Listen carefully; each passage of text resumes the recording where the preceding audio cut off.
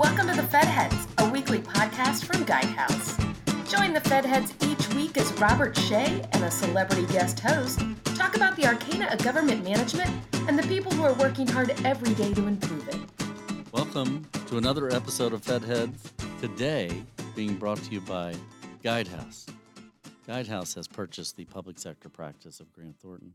And so, while the last time I was with you, I was a Grant Thornton employee, today I'm a proud Guidehouse employee. With that, let me welcome again the incomparable Mary Redding, who has joined us for several episodes as guest host in the long quest to find a replacement from the previous host whose name will not be mentioned. And who is really irreplaceable. You're great to come back, and I'm excited for this episode. Thank you, Robert. Thanks for having me. So we've got Margie Graves, the partner for digital modernization strategy at IBM, and Jen Bachner with Johns Hopkins University, both of whom collaborated on an important report, Optimizing Analytics for Policymaking and Governance. We try to keep things light here at Fed Heads, so that's the challenge with this meaty report. But Margie, thanks for being here. Do you want to give us a little bit of a high-level description of your report, what you found, and what some of your recommendations were? Yes, Robert. It's really Jennifer's research and report, but it is supported by the IBM Center for the Business of Government, which is the not-for-profit arm of IBM that supports academic research in the areas where we find we have need for our community to understand how certain policies and legislation are being implemented. And that's exactly what we're going to talk about today.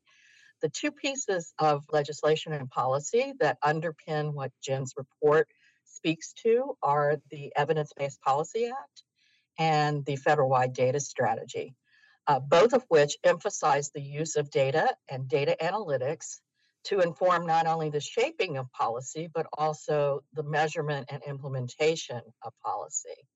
And Jen has done two iterations of a survey that has got out to the federal community and determined how agencies are implementing these two pieces of legislation and policy and what they've accomplished and also where their challenges are. And also she provides a vision of the future. So I'd like to turn it over to Jen to speak to that. Great. Sure. Thanks, Margie, and thanks for having me.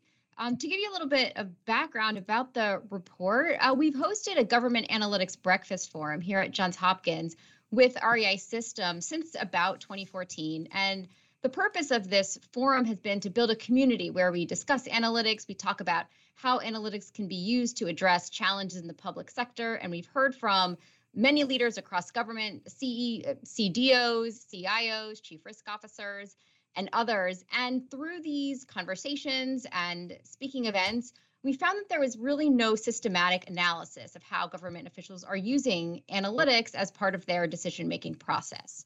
So my colleagues at REI Systems and I decided to conduct this survey. We surveyed about 144 folks who are working in government or with government. And we were interested in learning about the extent to which agencies rely on analytics for policymaking and for decision-making. We wanted to know the tools and resources that they use, and particularly the value that they obtain from using analytics. So a couple of key findings emerged from this research. We found that communicating and interpreting results is really a top focus now in analytics. In the first iteration of the survey, we found that most analysts were spending the majority of their time gathering and validating data, but now analysts are spending most of their time making sense of that data and communicating the real world meaning of the results to leaders in government. So that was certainly what I think is a very positive finding. We also found that data quality is very high. So the majority of people in the survey expressed a very high level of confidence in the data. So people feel really good about the data that they're collecting. And the challenge now is to make sense of all of this data that the government now has. We also found that analytics is creating real value. So it's not just about complying with recent legislation that's been passed, but it's about taking this data and using it to make better policy decisions, better regulatory decisions. In addition to these key findings, we also identified some big challenges that the field is facing. We found, for example, that agencies are struggling to recruit and retain staff in this area. There's a lot of competition with the private sector, And agencies are finding that new staff really want access to cutting edge resources and analytical tools, such as AI tools. They want to be able to use cloud computing tools. And they also want leaders at their organization where they work to have a data-driven vision. They want to work with folks who are excited about analytics and who have big ideas about how the organization can use analytics to make positive changes and to advance the organization's mission. A second challenge, somewhat relatedly, is building data literacy among both leadership and staff. So it's kind of creating a stronger analytics culture, helping employees across the agency develop their analytics skills and develop confidence and their abilities to use data. And there are a few ways that agencies are trying to address this challenge. They're exploring in-house trainings, and of course, there are programs at universities such as Johns Hopkins that are trying to address this challenge as well. This is really fantastic, and I was so excited to read it for years now. Back when Margie and I worked together, we've been talking about data. And back then, Margie, I think you may remember we had the data cabinet, of course, under the CIO Council, and you had such a large part in helping to shape the mission from the CIO Council perspective. From that point to where we are now, it seems that there's been so much advancement and, of course, so much maturity. One of the biggest issues that I faced just being in an agency recently at the secretary's level is the access to data. And so I know the report talks about self-service data, and how far off are we until we really have self-service data where anyone in the agency can access it and use it in a meaningful way? I think if you're going to pursue that goal, that you have to have a clear definition of roles and responsibilities and data usage. The biggest fear that people have when they're exchanging data is that people will interpret it incorrectly or will use it inappropriately. And those are things that you have to address through your governance structure.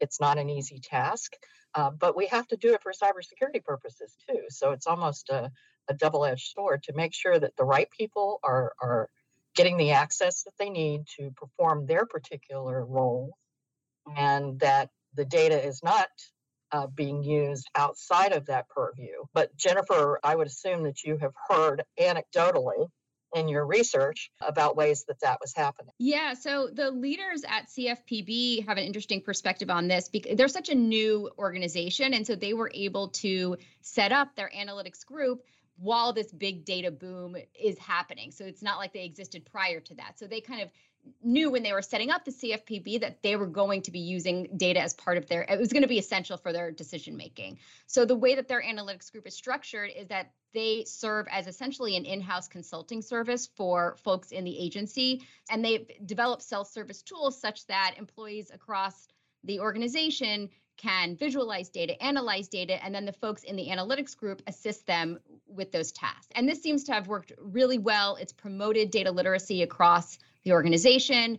Folks feel like the analysts aren't gatekeepers to data, but rather there's a feeling of transparency and a feeling like anyone can be a part of of building evidence for decision making. I'm really interested in your finding about data quality. I know this is a survey and that people's perceptions were inventoried, I guess, but government's data is, famously inaccurate, incomplete. I think some of the experiences with the pandemic, being able to find, and Johns Hopkins is at the forefront of providing a source of data and data analytics that the government couldn't itself provide. And, we've got plenty of examples of where goals have been set that cause perverse incentives and that the data provided is, at best mistaken and at worst it's fraudulent. So what can you say about the state of data quality and steps that agencies can take to ensure that the data that they're using is timely, accurate, and reliable? It's a very good question, and I'm sure it does vary from one policy area to the next. And I completely agree that the pandemic has highlighted significant gaps in our data collection in health and certainly in education. We know that there was not enough data collected in terms of understanding where in-person schooling was happening, for example. But at least for the folks who responded to our survey, I think there is a feeling that the data that we are collecting is in good shape, and it's in better shape than it has been in previous years. And by that, I mean it's easier to share from one agency to the next. It's easier to merge data sets now because they're being stored and collected in more user-friendly manners. So the data that I think is being collected and stored, it's more accurate than it has been, and it's more usable. And this is giving analysts space to focus more of their efforts on making sense of that data. And over the past few years, so much time has been spent amassing data, and now the government has so much of it, and we're just really not using it that as best we can. We're not taking advantage of all the data that's been collected. So I think analysts are trying to now move to a point where they are spending their time making sense of the data, using it for good rather than just collecting it. But you're certainly right that that's not to say there are not big gaps that have been left, and we shouldn't focus all of the attention on analytics and ignore gaps in data collection that exist and that are problematic. One of the things I'd like to add is the more you use the data and the more it circles through the analytic structure and also gets used very effectively in decision making, that there's an uptick in the attention that people pay to the types of data they collect, the way they collect it, and the standards that they use to be able to promulgate it to multiple areas. And just by virtue of the fact that you're using it over time, the quality is enhanced because people know that you are going to be making decisions based on this particular set of data. They're going to pay attention to it. Jen, can we talk a little bit more about people? I know you mentioned in the survey and in the report about human capital, open certifications for hiring. And what are some of the best practices that we can use across the agencies to really create a data-centric workforce? Of course, we have a couple of the job series, the new job series for data scientists. But what about the line employee in a CFO office or the accountant? What type of training could we offer to, or what type of requirements could we require in some of the job announcements and job postings that will really drive data?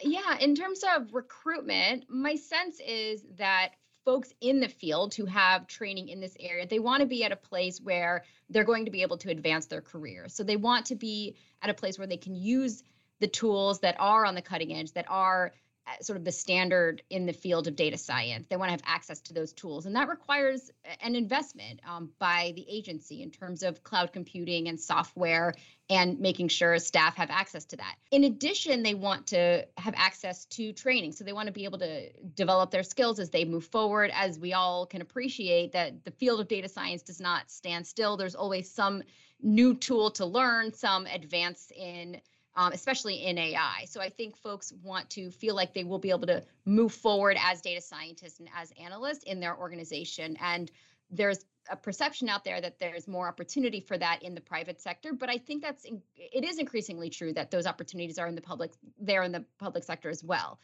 So highlighting those would be helpful for recruitment. And similarly, in terms of retention, making trainings available, tools available. And then in terms of what kind of goes into a job posting and kind of connecting open positions with the growing field of analysts who are out there, I mean, it would be great, I think, if there were more partnerships between the federal government and universities, more job fairs, better flow of job postings so that more job postings that are available are reaching folks like myself in positions such that I can distribute it to my students. So it would be nice to find better ways to connect new analysts or people who are recently trained in this area with agencies that have openings. Yeah, and Jennifer also is taking on at Johns Hopkins the ability to educate some of our more senior leaders at the executive level as to the value provided by data analytics and what its actual leverage can provide for them. And only then do they understand the importance of building this cadre of analysts within their own organizations. So I think that's also key. She talked briefly about data literacy aspect. Well, it's data literacy at whatever level that you operate, but it's different how much you need to know and what you need to know at each level. Jen, you mentioned partnership between government and universities, research institutions. The Foundations for Evidence-Based Policymaking Act requires, and agencies are complying with, producing learning agendas and evaluation plans. The theory being publishing those would invite the ecosystem of researchers, analysts, to help government agencies answer those questions. Is that part of the answer to the supply of talent, the shortage of talent that the government has? That does seem helpful. I think there's a lot of variation in terms of the extent to which the act has been implemented across agencies. At least that's what we found in our surveys. We asked folks, to what extent has your organization implemented the act? And there was just a lot of variation. So I think and of course, there's been OMB guidance that has come out recently in terms of how to implement the act. So I think as more agencies implement the practices that are prescribed in the act, I think these kinds of relationships and partnerships, it seems like will grow, and there'll be more of an infrastructure for establishing these relationships hopefully between higher education and the federal government. I really appreciated the statistic in your study that 64% of the respondents said that colleagues are their customer. And so when we're focused on customer experience, could you comment on how we can really provide the very best customer experience for our colleagues? And then a follow-on comment and question is around shifting those numbers to providing more information and more data to the public. And how do we view the public as our customer? And is it possible through this work, evidence-based policy, that we can continue to build trust with the American public? That was a brief question. So I think that in terms of building trust, I think self-service can be quite valuable, both within an organization and with the public. So when we talk about self-service tools, that might be a dashboard that's both internal to the agency, but we're seeing with the open data movement, more dashboards that make data and analytical tools available to the public as well. So I think when the public sees that more data is available to them and they can analyze the same data that analysts in an agency are analyzing, then that's going to build trust, because they're able to essentially hold the folks who are in those positions of power in government accountable. And that might also help address some of the accuracy issues that you had mentioned. If analysts in government know that their work is going to essentially be checked by the public, then that might help them to develop better analyses and ensure that the data is of the highest quality. And I would connect it back to the customer experience executive order, and the fact that most agencies are being challenged in improving their customer experience, especially those that deal so readily with the public, like the IRS, like SBA, et cetera. Though there is a laundry list of agencies that have been mentioned in that EO and things they need to focus on and improve. I would say that data is the one aspect of customer experience that has not been leveraged as well as it could be, in terms of being able to get feedback from the public in their experience with the dealing with the agency. Was their expectation met? Did they actually receive the service that they contracted for in the first place? And was it easy to move through the process? Those kinds of analytics are going to be absolutely critical to improving that capability. And just to follow up, I think there are also some landmines that agencies are going to have to be careful about, especially in the realm of AI. I believe the IRS, for example, was considering implementing a facial recognition tool to verify folks' identities, and there was a lot of pushback. The public was not comfortable with this, and they've, I think, backed off away from that idea. So, especially in terms of AI tools, I think the government needs to tread carefully in order to maintain trust in their efforts. We could go on and on. Thanks for this meaty contribution to driving agencies toward, better evidence-based policymaking. You've made an enormous contribution. And both of you, thanks for being on FedHeads. Thanks for being willing to share it with our listeners. Thanks for listening to the FedHeads, a weekly podcast brought to you by Guidehouse.